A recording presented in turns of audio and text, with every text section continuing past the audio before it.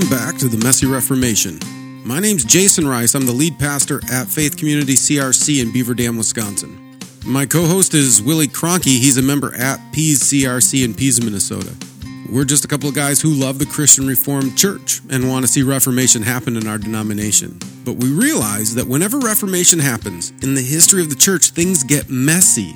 And after the last couple of synods, nobody's going to disagree that things are really getting messy in the Christian Reformed Church. So we're having conversations with pastors throughout the Christian Reformed Church to find out what's going on in our denomination, but also to talk about what Reformation might look like. If you haven't already, take a moment, click subscribe so you don't miss any of our upcoming content. We're dropping episodes every single Sunday evening. It's also important for you to know that you are our marketing plan. We rely on you to spread the word about what we're doing at the Messy Reformation. We rely on you to share our content. We also rely on you to give us 5-star reviews and provide good feedback for our podcast so that the algorithms push our content out into the world. You are our marketing plan. You can also support us financially on Patreon or Substack. All of the money raised is used to fund online hosting and build the platform of the Messy Reformation. You may even see a Messy Reformation conference coming in 2024, so keep your eyes peeled for an announcement.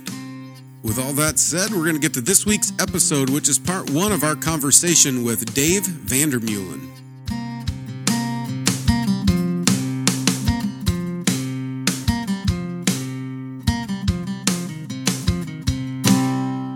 So, Dave, why don't you just kick us off and tell us a little bit about yourself and your family and the church that you're at?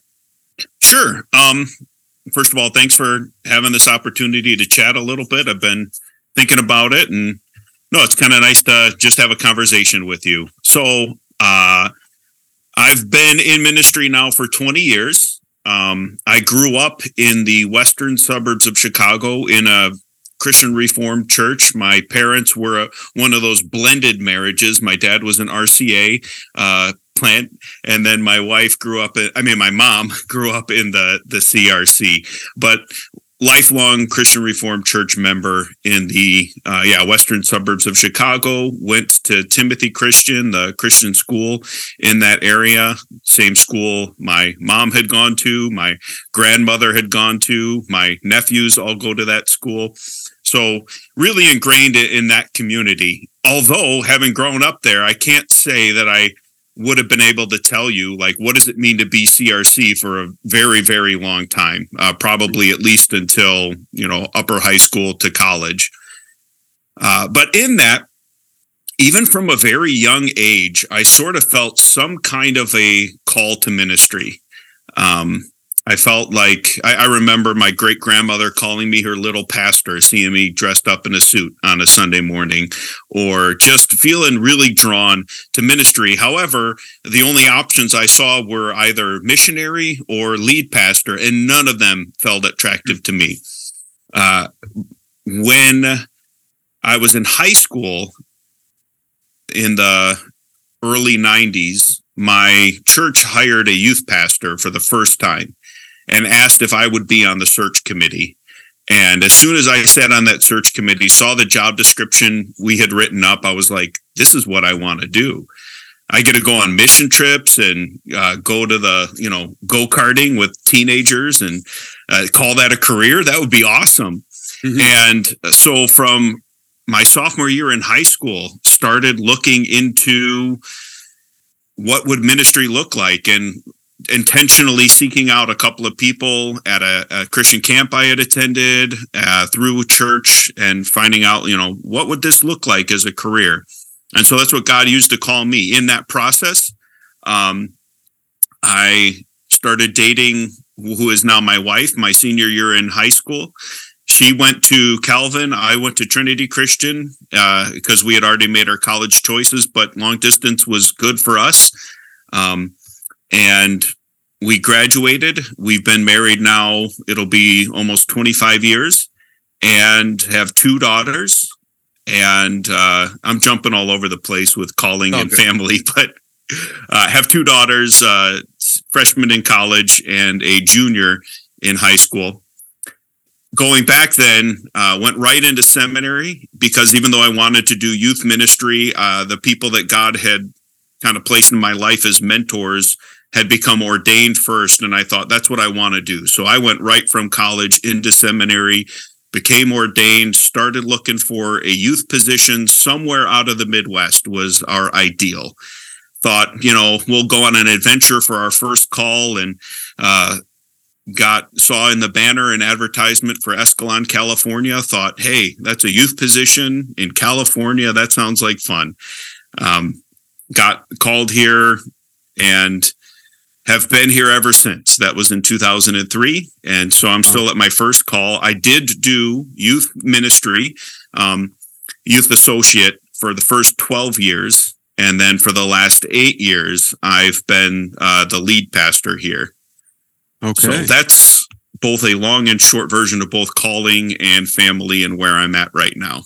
Well, that's awesome. Well, I've got a lot of questions, but I guess the first one that popped into my head is, so what was that like for you then, transitioning from being a youth pastor into senior pastor, lead pastor, whatever you want to call it? What was that like? Yeah, and that is a good question, because that's a move that can go bad in so many ways in a lot of different contexts. And first of all, for our context, one of the things that was important is I said I was the youth pastor, but it was really a youth associate position. And so I was in front of the whole church every single Sunday. When one of us was preaching, the other one would do the liturgy at the beginning of the service, the congregational prayer. And so I was very visible in front of the whole congregation throughout even those 12 years. And furthermore, every once in a while you'd jump in and you'd do a funeral, you'd do weddings. So the ministry from the get was broader than just youth ministry, even though that's where my main focus was. Mm-hmm. But when our senior pastor, Bruce Personaire, was saying, hey, I'm ready to move on. I think I want to get ready for retirement, want to live back in this area, but honor the call of the CRC to step out of the area for a little while. He entered into interim ministry where he continues to work. At that time, I told the church, all right, first of all, I don't want you to say, hey, we need a pastor. Look, there's one. Let's just throw him up there. I made it clear a couple of things. I said, I want you to call me to a new letter of call. And I also know better than anybody else, I'm not him. And so I want to be clear and have it known that I'm going to lead in a different way. But with all of that, with time to prepare, with the background, the church did a couple of other things. They issued a whole call. They had, typically in our congregation, the pastor is the lead of the council, the president. They intentionally asked an elder to step into that role for a couple of years to just in case there was anything that, needed someone else to bear a burden of a decision. But yeah, for us then, because of a lot of that transition went really well. I felt like I had pretty well been set up for leading and stepped into the role pretty well. Yeah. So what changed? Because you said back in the day, you said, I don't want to be a senior pastor. Like that had no desire for you, but now you're like, okay, maybe that's something I wanted to step into. Yeah. Well, so no desire to be a lead pastor. That was like literally when I was, 10 years old, 12 years old. But once I got ordained, I knew that was probably an inevitability. I'm very passionate about youth ministry. I think it's a very important role. It's an important task. But having said that, I don't know of anybody not anybody. I know of very few examples of people that retired as youth ministers or made a career out of it. Mm-hmm. It's hard to stay connected to teenagers in the constant change of culture.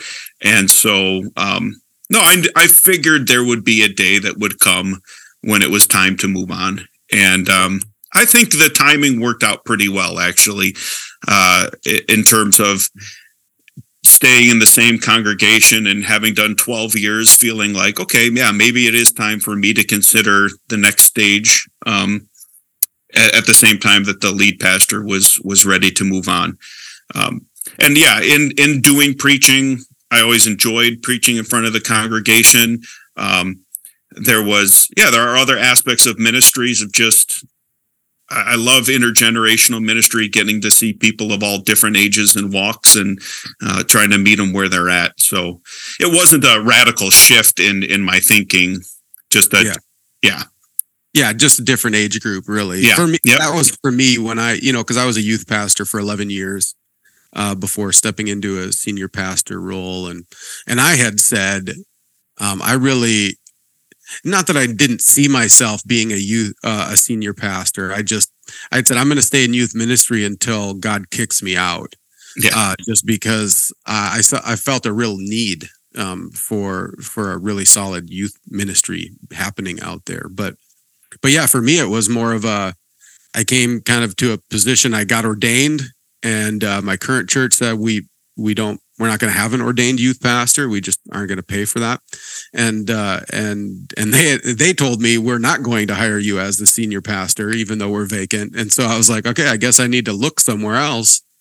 And then looking around, there were 0 youth ministry positions out there for an ordained person. And so I'm like, okay, I think this is God's sign of I'm kicking you out. It's time to be a senior pastor. But yeah. Wow, that's interesting. And for me, I was grateful, like I said, that the people that I looked to as mentors had gone to that step of being an ordained youth pastor. So it wasn't extra training that was needed. But I've seen a lot of people make that hard transition, and it is hard, do youth ministry for a while as a way to confirm their pastoral calling. But that's a lot harder of a path, I think, to take. Yeah. I'd be curious for you, what was kind of the hardest shift for you to make when going from youth ministry into senior pastor ministry? That's a hard question, but if I'm honest, the difficulty or the hardest thing was just how much fun I had as a youth pastor. And so much of my work was just so enjoyable. I loved hanging out with the students. I loved playing games with them. I loved seeing those moments of aha where they just grew in their faith in a pretty incredible way. And while I still have fun in aspects of my job, I don't want to come off as saying like I don't have fun in my job anymore, but that just the youth ministry fun was something totally different. And leading groups of older people, I loved deepening my walk with them, but it just wasn't as, thrilling. There wasn't as much just laughter. I mean, I remember just busting a gut with certain games and just how that just fed into what was happening was, kind of that part of just the joy was a little bit gone. Yeah, for sure. Yeah, no, I can understand that. I've said too, and hope this doesn't get me into too much trouble, but I felt like teenagers were a little more teachable as well. And so getting into senior pastor ministry, dealing with adults, you kind of get teenagers are still trying to figure everything out. They're kind of like, yes, you can get some teenagers who think they know everything, but for the most part, they don't. For the most part, the teenagers I dealt with were kind of like, we don't have a clue what's going on. Teach me. We want to know. Whereas you start dealing with older adults, they're like, I've got this figured out. And I know how to do this. And it's a lot harder to try to like shape and mold and disciple older people. Absolutely. And so I'm going to tell a little story here. And just because this is, for me in my ministry, this became really exemplary. I did an internship for a year. When I was at seminary, the way we did it was 2 years in the classroom, a year-long internship, and then a year back in the classroom. And in my internship year, I distinctly remember being in a church that was aging and smaller, and we had a guest pastor that had come to the church and had said, he had made a comment how they had left like the first 12 rows of the pew were empty before anybody sat. And he said, hey, next week, I want you to sit closer. There's no point in saving these pews for the angels who aren't showing up or something along those lines. He said, sit closer. Well, in making that comment, in this aging church, there was one younger family just getting married. And the way I tell the story is they weren't in church long enough to know you're supposed to ignore a minister when he says stuff. So that next Sunday, there this young couple was sitting in the second pew, and then 10 empty pews before anybody else sat there. And they stood out like a sore thumb. Yeah. And it was kind of sad, quite frankly, because there is a certain sense where we get very comfortable, like, oh yeah, that's just advice from the minister, and that's just a thought, and yeah, I'm just not going to do it because I think people can get very comfortable in just saying like, oh yeah, that was a good thing to think about, but I'm not going to follow through on it. And I think that does come with age. Teenagers, like, you just suggested like, hey, let's try this. For this week, I want everybody to read through this book of the Bible, or let's engage in prayer in this way. And they would do it. And it was fun. And sometimes you don't get the same reaction from people who have, I've tried everything about faith and prayer, and I've got my routines. So that's for somebody else to try. Yep. Yeah, it's probably a good warning for all of us as we get older. And then my kids keep reminding me that I'm turning into the old guy now. Now that I'm over 40, I'm old. Yeah. So, but for all of us to kind of keep that youthful, teachable spirit, right? That we're always kind of willing to try something new and willing to be corrected and taught, and that I think that's a really important part of learning how to grow old well and to keep following Christ well as we grow older too. Yeah. So where did you go to seminary, Dave? So I went to Trinity Christian and then right into Calvin Seminary. Okay. Having grown up in the Christian Reformed Church, that wasn't much of a thought for me. It was pretty easy to just go right at Calvin Seminary. So did all 4 years at Calvin. Okay. And what was your experience at Calvin? I enjoyed it. So first of all, I will say, you walk through those doors at the seminary, and day number one, it's like, okay, I know nothing, and I completely respect and admire the people who've gone before me much more than I had previous thought. I found it very academically rigorous. I found it really just so interesting to recognize, like, these questions that we've been asking, they've been asked a million times before, and we're not the first ones to show up on this planet and open up this book and say, hey, I wonder what this means. But there's so many people who have wrestled with these issues deeply, and let's learn from them and shape them. As I had alluded to, I don't know growing up if I could have articulated what it meant to be Christian Reformed. But as I went to Trinity Christian, which is very much a Reformed institution, every time I learned, it's like, this is what I believe. I kind of had either taken it in through osmosis, or it was an affirmation. I didn't wrestle with a lot of the, Reformed understandings of the faith. It's like, this makes sense.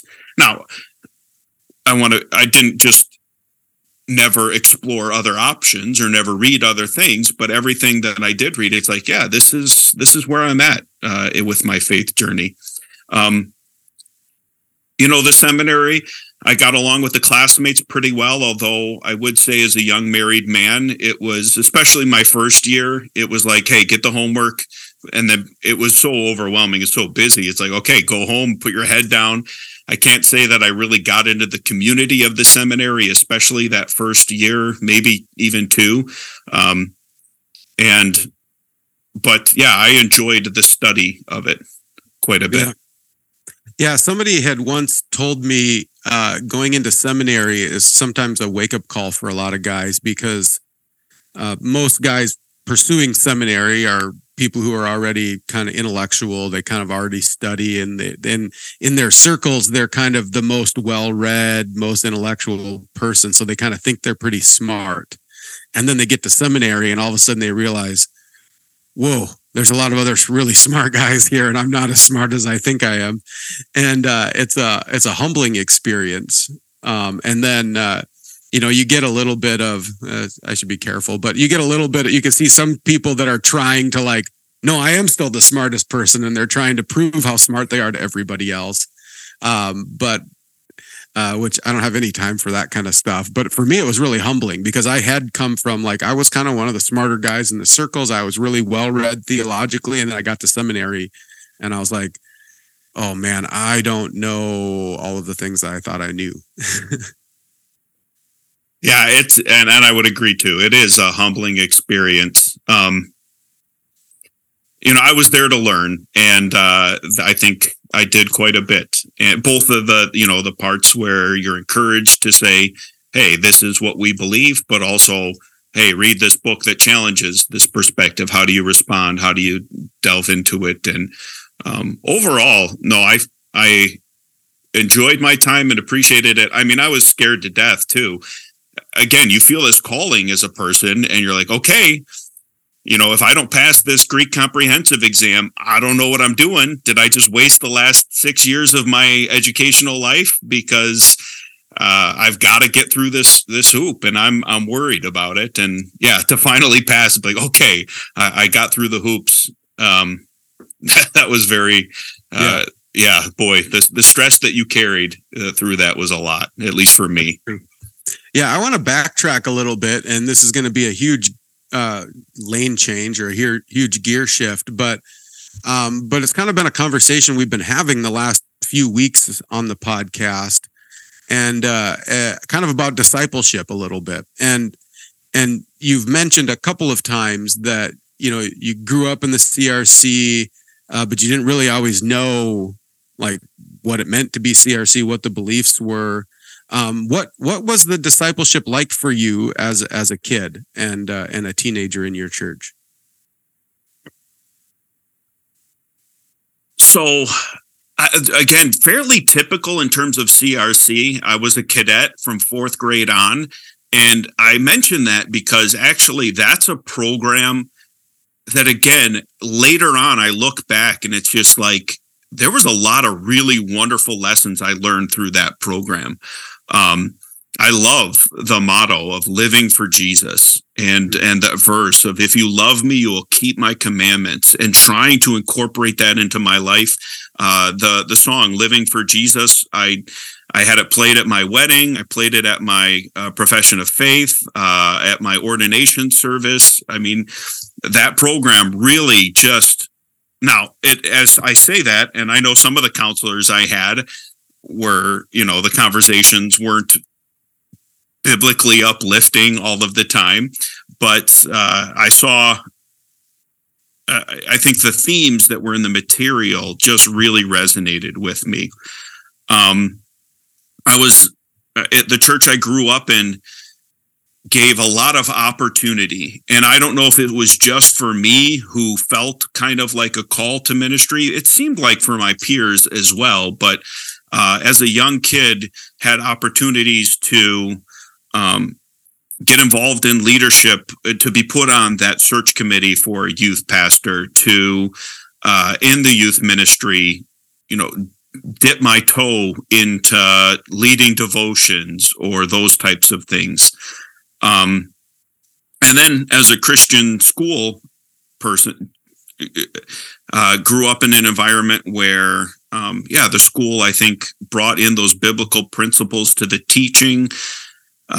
Again, looking back, I mean, there's both positives and things that I would have changed if it was up to me. But there was an environment where, hey, both in my home, my school, and my church, we're going to take faith seriously. I want you to find ways to grow, and I'm going to give you opportunities through mission trips, through service. And I jumped on those things. I loved those. I did 2 years of swim when I was in high school. I went to, our youth group went on yearly mission trips. I went on all 4 of those when I was in high school, got involved in different youth groups. So whether it was intentional or not, I jumped at a lot of opportunities to really grow. And I did that more, for me, it was more corporate than personal. I just make that qualification where I know there are certain personalities that really dive into the Bible study on their own, and personal devotions were big. Those were not as big for me. I loved having conversations around the Bible in groups. I loved, chewing on things together, getting involved in service. So all of those things were just looking at those opportunities to say, hey, here's another chance where you can explore your calling and put your faith into practice that I love to jump at. And that meant a lot to me.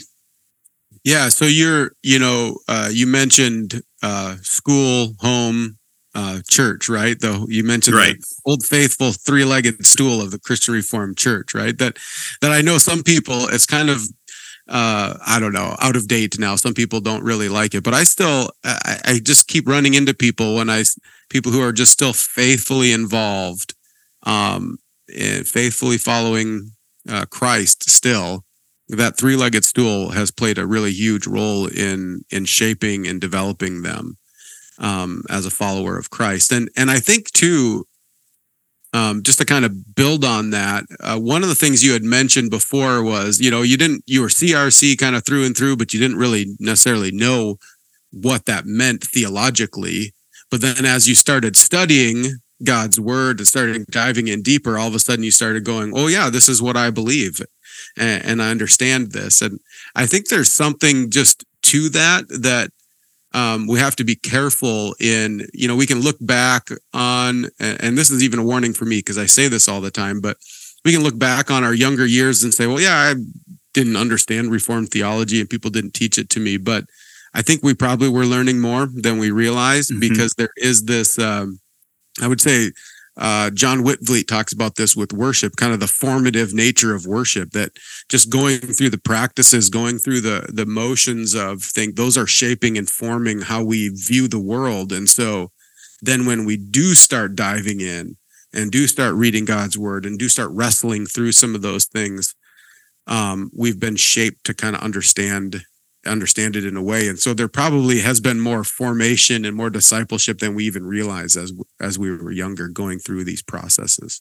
Well, it is. And it's on a couple of levels. Again, first of all, one thing I loved as a kid that I don't get to do as much now that I'm in ordained ministry. My parents, whenever we went on vacations, we'd go to other churches and try something different. Or I had a lot of community friends that went to churches that weren't Christian Reformed. And so those are really good experiences to say, like, how is this different? What do you notice? What stands out? And I do remember kind of evaluating some of that. But on the flip side, too, yeah, that struggle you have, again, as a pastor, yes, it's important to have catechism classes, but are these students really paying attention?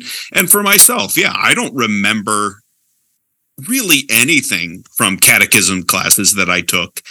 I can't remember. I hear of other guys, they say like, oh yeah, as my catechism teacher used to always say, or, I don't know if I could even tell you their names, but like you said, it did something. It was formative in a way that I probably never will fully appreciate. But the more I studied it, it was like, okay, yeah, I see why that's important. I see how that's right. Yeah. Yeah. And I think what happens is I remember, and this is a little confession time maybe for people figure out how much God has worked in my life. Because I remember this conversation I had way early on. I had maybe been a youth pastor for 3 months. And so I was really immature. And some people know my story that I had no idea what I was doing. I was just like, I feel like God's calling me into this. I'm going to try to be faithful. And, but I was talking with another youth pastor. And we were reflecting on our experience in youth ministry. And I remember saying, man, I don't remember anything that anybody ever taught me in a lesson or any of that. I don't remember any of that. Like, what a waste of time. Like, we should just be focusing on all of these other things because none of that really ended up meaning anything to me. And I look back, man, it just makes me cringe right now. But there's this idea, right, where some people will say, well, I went through Sunday school and it really I don't remember anything from Sunday school. It wasn't that impactful. So maybe we should just throw it out and do something else, right? Or people saying like sermons too, like most of the sermons, right? We've grown up to realize we just ignore the pastor. That's kind of what we do. So let's just throw the sermons out because we'll just go serve in the community on Sunday mornings. And we forget that all of these things, whether we remember them or not, are actually forming and shaping opportunities. And even for pastors, one of the things I've had to, anybody who's been in ministry for over 2 years realizes that one sermon doesn't often regularly change anybody's life, right? Mm-hmm. Every once in a while, there'll be something you say that really hammered somebody on the right day, and it's a life-changing event for them. But most of the time, one sermon does nothing besides like chip away at the block a little bit more. It's sermons over a long period of time, kind of shaping and molding. And it's the same thing with discipleship with kids as well. It's just conversation after conversation after conversation and shaping and molding. And it's not one conversation, but it's hundreds, if not thousands, that are kind of shaping us to be who we are. And I agree wholeheartedly. I don't know if it's the opposite of you, but I do remember struggling with that a lot when I first started preaching. Is you'd sit there in your study and you'd pore over like, okay, should I say that? I mean, it might raise some questions, or should I even go there? It's like, yeah, I'm going to put that line in there. And then you get no feedback. And it's just like, where did that work go? Did it make a difference? Why did I wrestle with whether or not to include that comment for so long? But again, like you, I think you've learned very much, and it is my experience, that slow process of time after time, little bit chipping away and becoming, hopefully, more and more formed into the image and likeness of Christ. And it doesn't happen very often in that one message, in that one moment, in that one experience.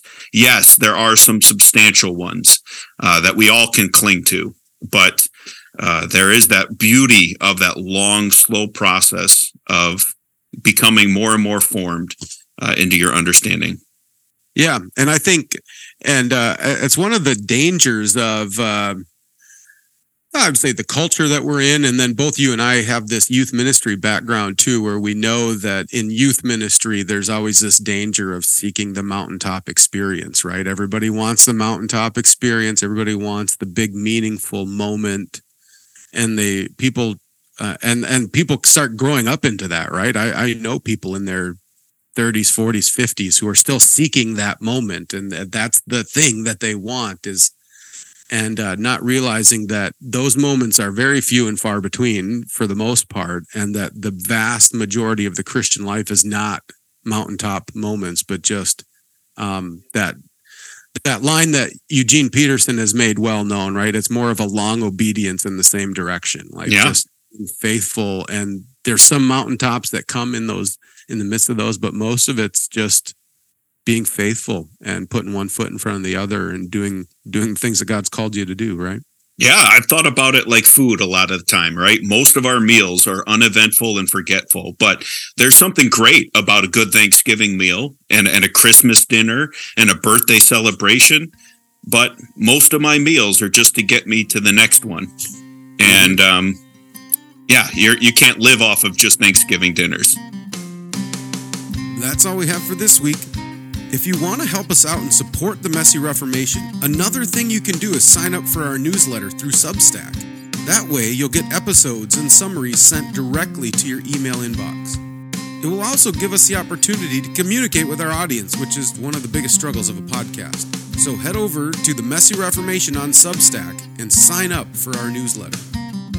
Now, stay tuned next week for part 2 of our conversation with Dave Vander Meulen. But until then, don't forget this is Christ's church, and he bought it with his blood. And we've been warned that wolves will come in trying to destroy the flock. So, keep a close watch on your life and on your doctrine. Preach the word in season and out of season. And keep fighting the good fight in this messy Reformation.